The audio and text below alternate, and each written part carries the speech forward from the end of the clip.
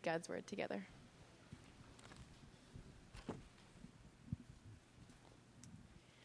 This comes from Mark chapter 8, verse 22 through 9, verse 1. And they came to Bethsaida, and some people brought to him a blind man and begged him to touch him. And he took the blind man by the hand and led him out of the village. And when he had spit on his eyes and laid his hands on him, he asked him, "Do you see anything?" And he looked up and said, "I see people, but they look like trees walking." Then Jesus laid his hands on his eyes again, and he opened his eyes, and his sight was restored, and he saw everything clearly. And he sent him to his home, saying, "Do not even enter the village." And Jesus went on with his disciples to the villages of Caesarea Philippi. And on the way, he asked his disciples, "Who do people say that I am?" And they told him, "John the Baptist, and others say Elijah, and others one of the prophets." And he asked them, "But who do you say that I am?" Peter answered him, "You are the Christ." And he strictly charged them to tell no one about him. And he began to teach them that the Son of Man must suffer many things and be rejected by the elders and the chief priests and the scribes and be killed, and after 3 days rise again. And he said this plainly, and Peter took him aside and began to rebuke him. But turning and seeing his disciples, he rebuked Peter and said, "Get behind me, Satan, for you are not setting your mind on the things of God, but on the things of man." And calling the crowd to him with his disciples, he said to them, "If anyone would come after me, let him deny himself and take up his cross and follow me. For whoever would save his life will lose it, but whoever loses his life for my sake and the gospel's will save it. For what does it profit a man to gain the whole world and forfeit his soul? For what can a man give in return for his soul? For whoever is ashamed of me and of my words in this adulterous and sinful generation, of him will the Son of Man also be ashamed when he comes in the glory of his Father with the holy angels." And he said to them, "Truly I say to you, there are some standing here who will not taste death until they see the kingdom of God after it has come with power." This is God's word. You may be seated.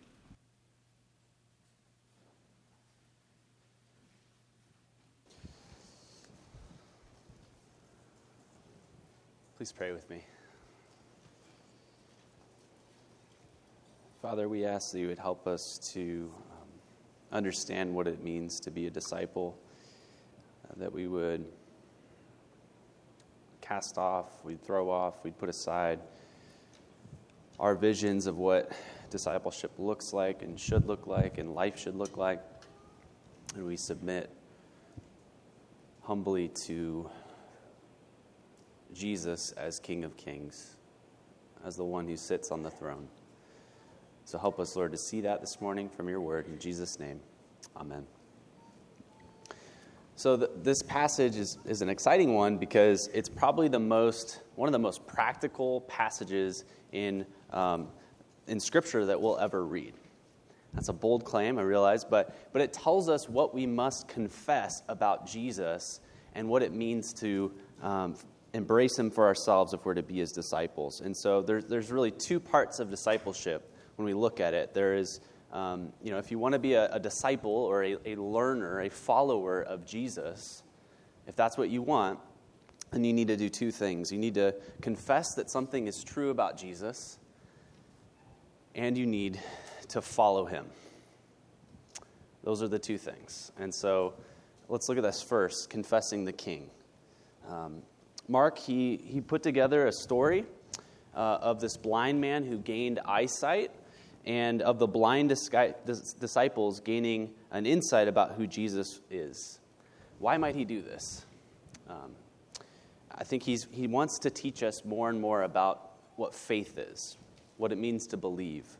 And so the blind man, he sees people, but they look like trees walking, right? He can't make out their faces. Everything's just a dim shadow. And the way this blind man sees people as shadows is the same way that the disciples, actually many people, see Jesus. They don't see him for all he is. They see him only as a prophet. Jesus, in other words, is like a tree walking. Let's look at verse 27.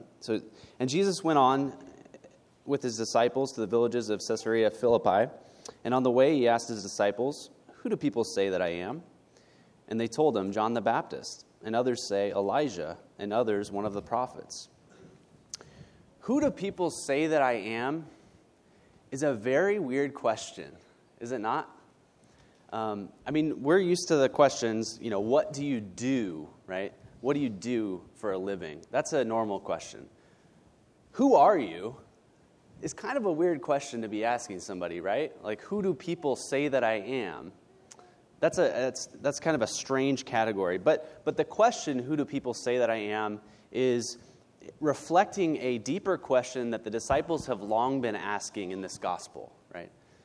When Jesus calmed the storm, right? What did the disciples say? They said, "Who is this?" Right? That was their question. They're going, "Who is this that even the wind and the sea obeys him?" So they're wondering, who is this guy?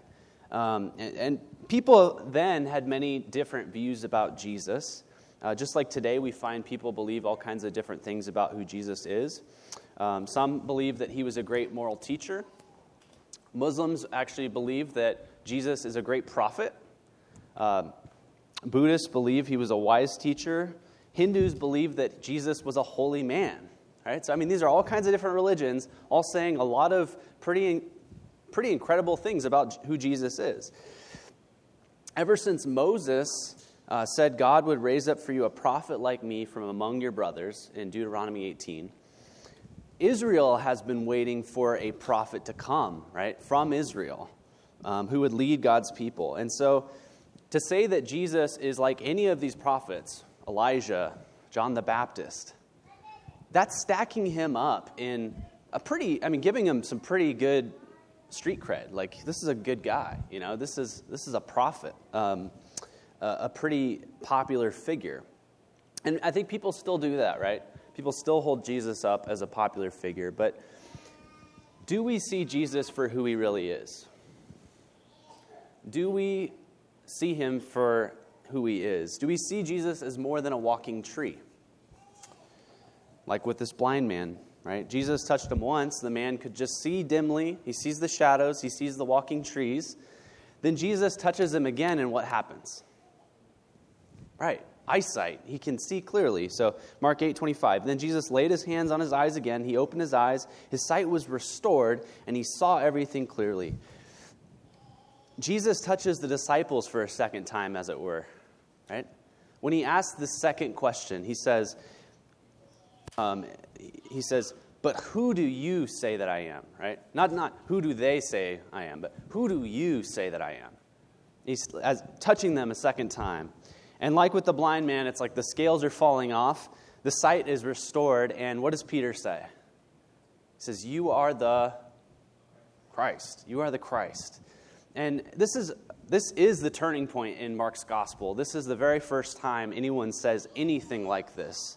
Up until this point, right, at Jesus' baptism, God himself said, this is the Christ. That's where we see that language. Demons said that this is the Christ. But no man has ever uttered that Jesus is the Christ until this moment.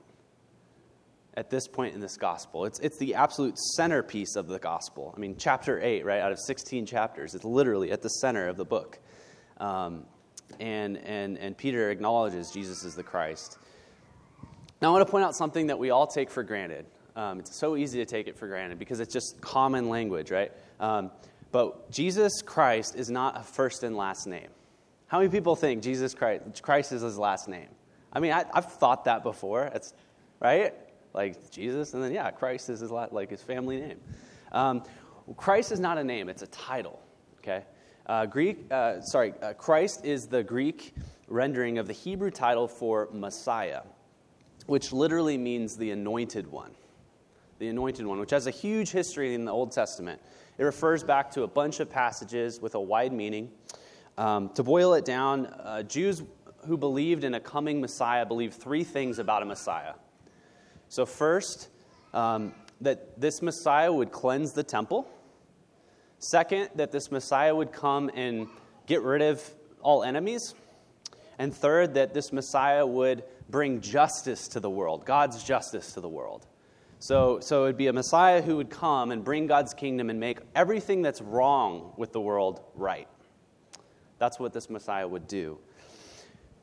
The kind of king, though, kind of Messiah that Jesus is so different from every kind of king or Messiah that everyone was expecting. At this time, kingship, even messiahship, it carried all kinds of political and military connotations with it. Kingship meant victory. But Jesus has this very different kind of kingship in mind. And so he tells them in verse 30, he says, "And he strictly charged them not to tell anyone about him." Why would he not want anyone to tell anyone about the fact that he is the Christ? Why would he mention that? Any guesses? They weren't ready? Weren't ready? That's partly true. They're not ready. They're not ready because the term Messiah, right, had such a wide meaning that it could so easily be misunderstood. And so by using that term, right, that he's the Christ, that he's the Messiah, it probably would have hindered rather than helped Jesus' ministry at the time in communicating what his mission is all really about. And so he shares what his mission's about, verse 31. He began to teach them that the Son of Man must suffer many things and be rejected by the elders and the chief priests and the scribes and be killed, and after 3 days rise again. And I love verse 32. And he said this plainly. Just like, yeah, by the way, like, doom, like, destruction, like, big failure. It's remarkable. So when we read the phrase, Son of Man, we might be thinking Son of Man, like he's a son of mankind, so he's human. But this is also another title, like Christ. It's another title in the Old Testament. It comes from Daniel chapter 7. It's a great place to find it. And Daniel refers to this messianic figure who is going to come with angels, and he's going to set everything wrong and make it right. So again, we see this kind of vision of a Messiah. But Jesus says, the Son of Man must what? Suffer. Right? The Son of Man must suffer, not have victory. The Son of Man must suffer. It's a shocking thing. It's unheard of in the history of Israel, right? Never before has any Israelite ever thought of a Messiah figure who is going to come and who must suffer. There's an image of the suffering servant. Anybody know where that is in Isaiah? Isaiah chapter 53. There it is. Isaiah chapter 53 talks about the suffering servant. But even that text at that time, it was not associated with the Messiah. So it's inconceivable, it's unfathomable, it's uncomfortable, especially for Peter as he's hearing this. It's uncomfortable that Jesus, right, being the true Messiah, being the Christ, that he must suffer. That the Messiah must suffer would have made no sense at all. A Messiah who's supposed to defeat evil, a Messiah who's supposed to bring justice. Right? Thinking about that, entering the shoes of a Jew at the time, how can a Messiah conquer, vanquish, eliminate evil if he's going to suffer and he's going to die? Right? That doesn't make any sense. It sounds absurd. And who would want to have a king who doesn't win but who loses? Who would want to have a king who doesn't succeed in his role but is rejected and killed?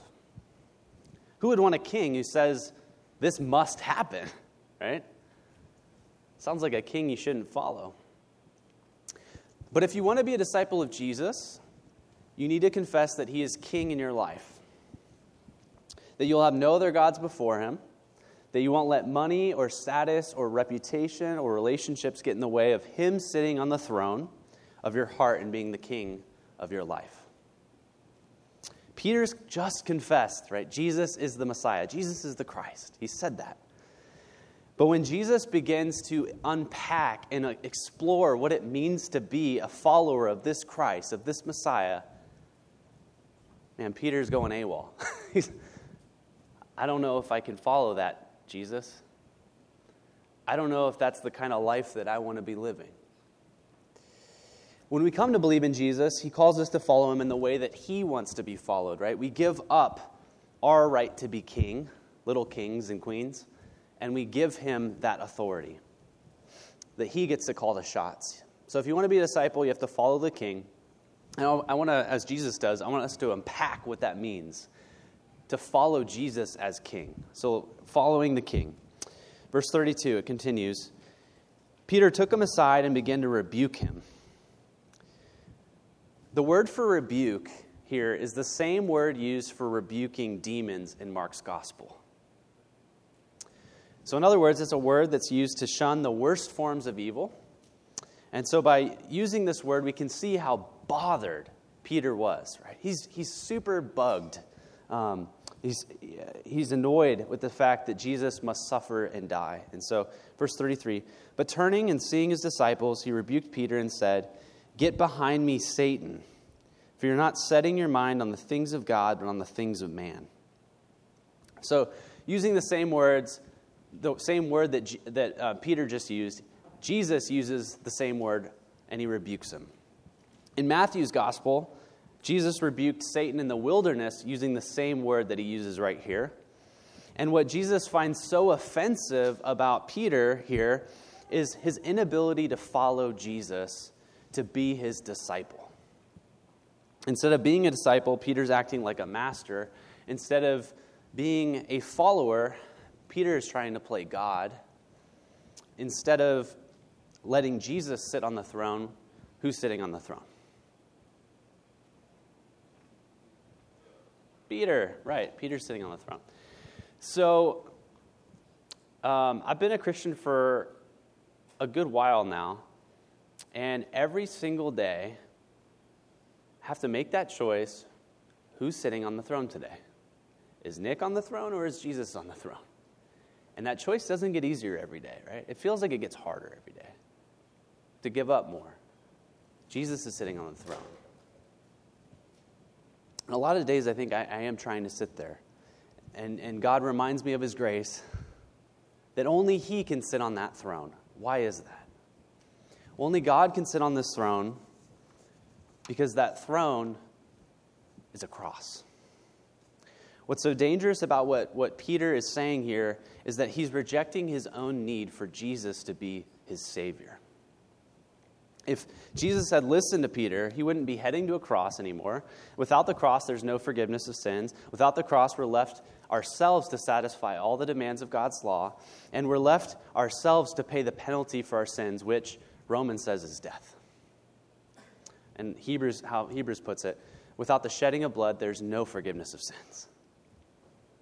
And so it's a grave error here that Peter's making.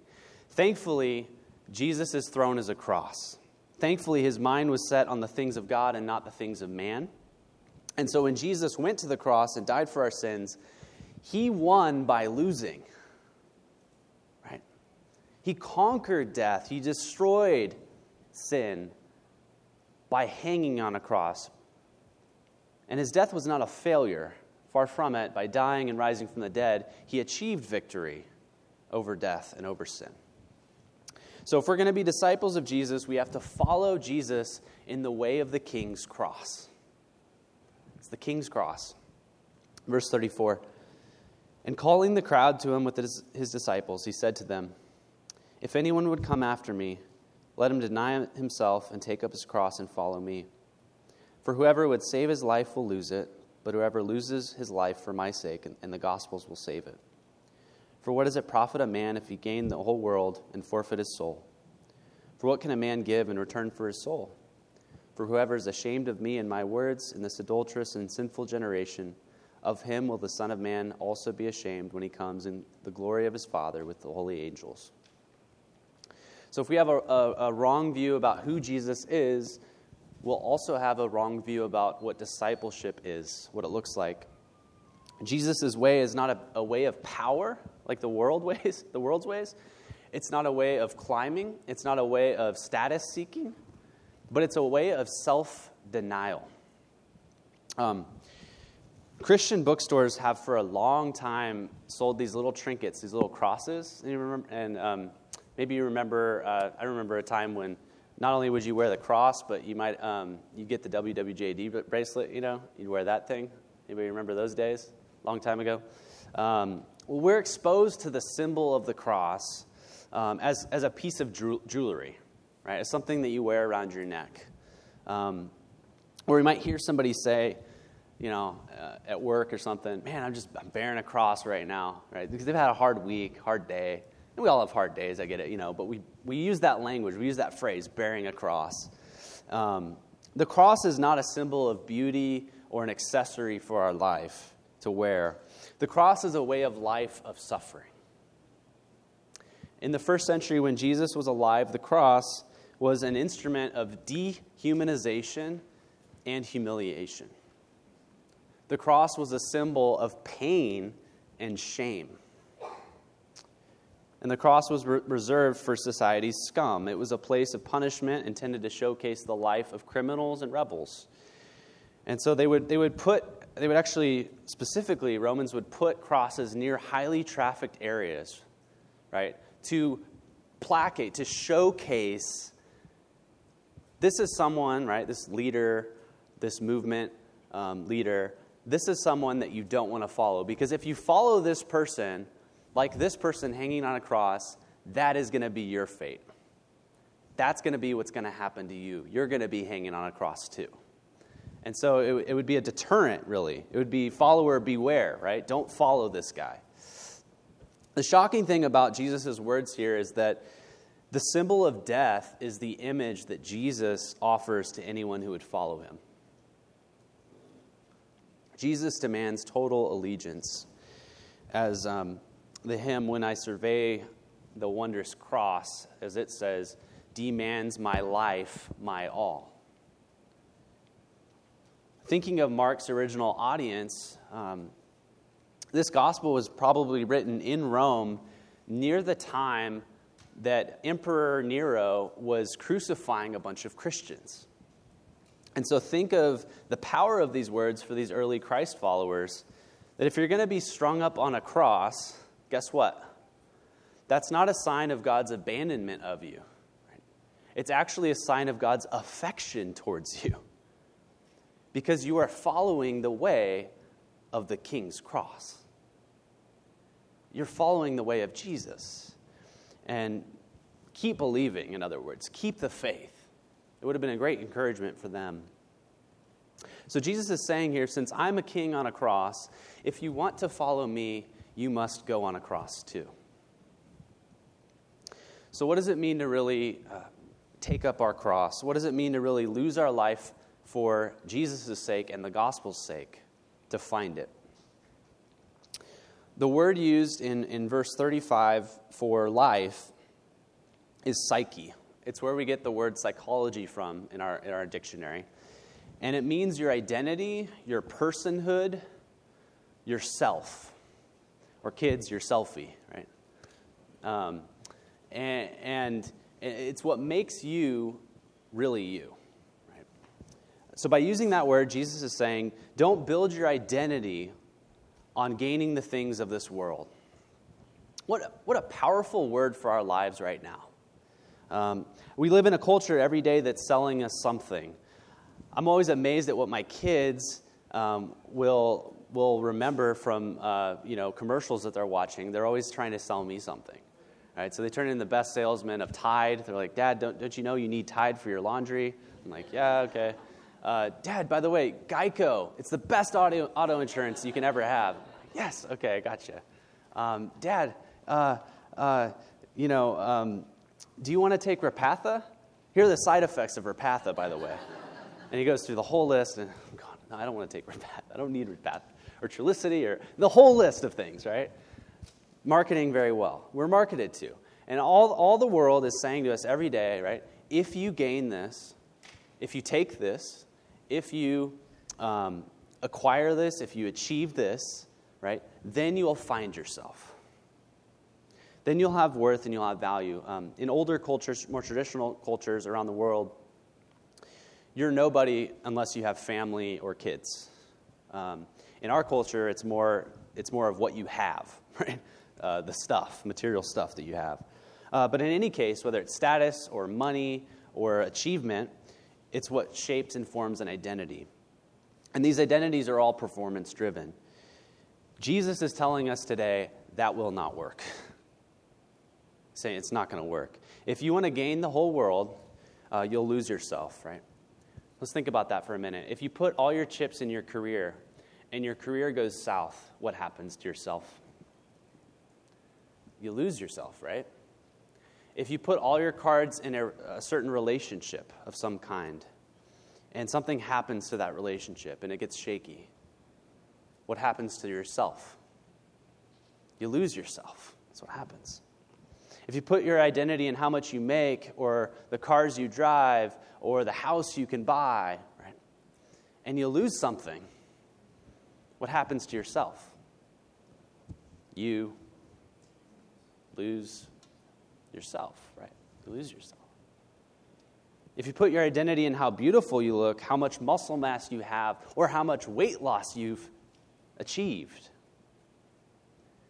and time catches up, and eventually you can't keep it, what happens to yourself?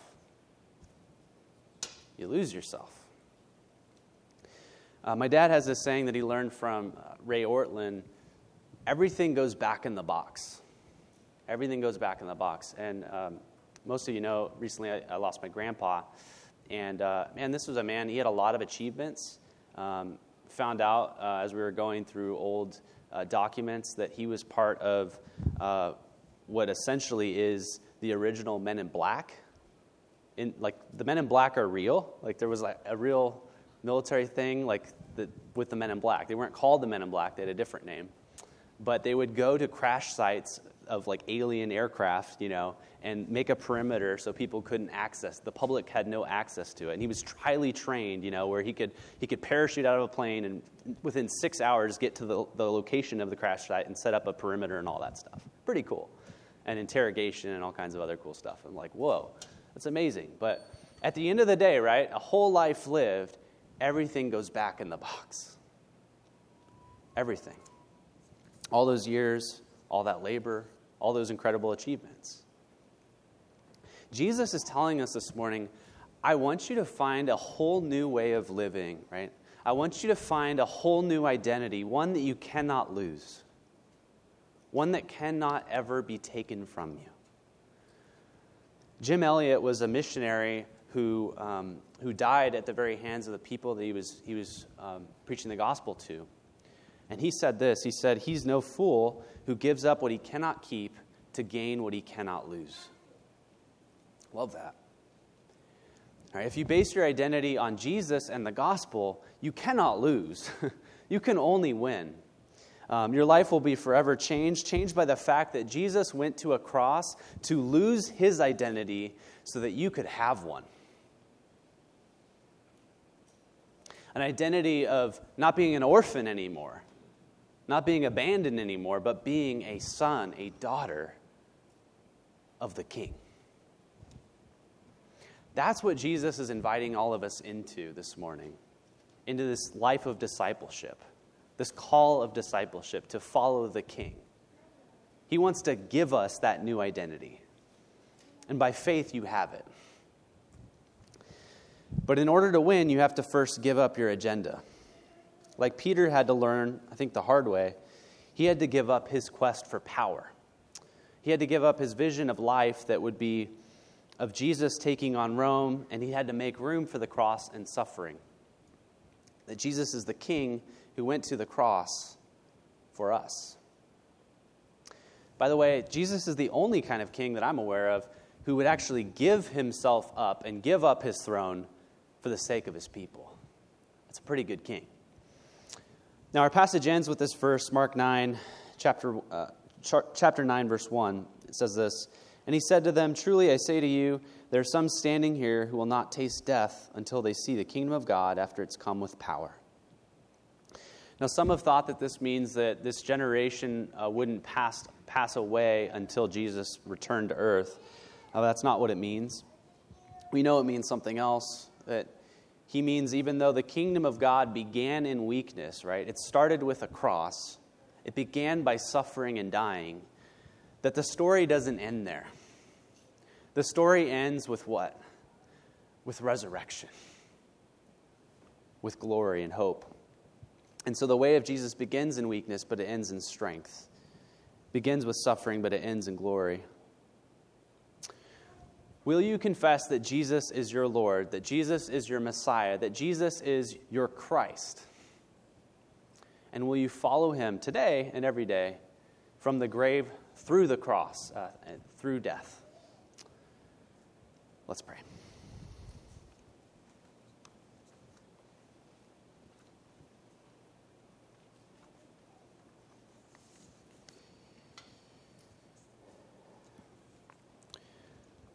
Father, we thank you that you teach us the real path of discipleship.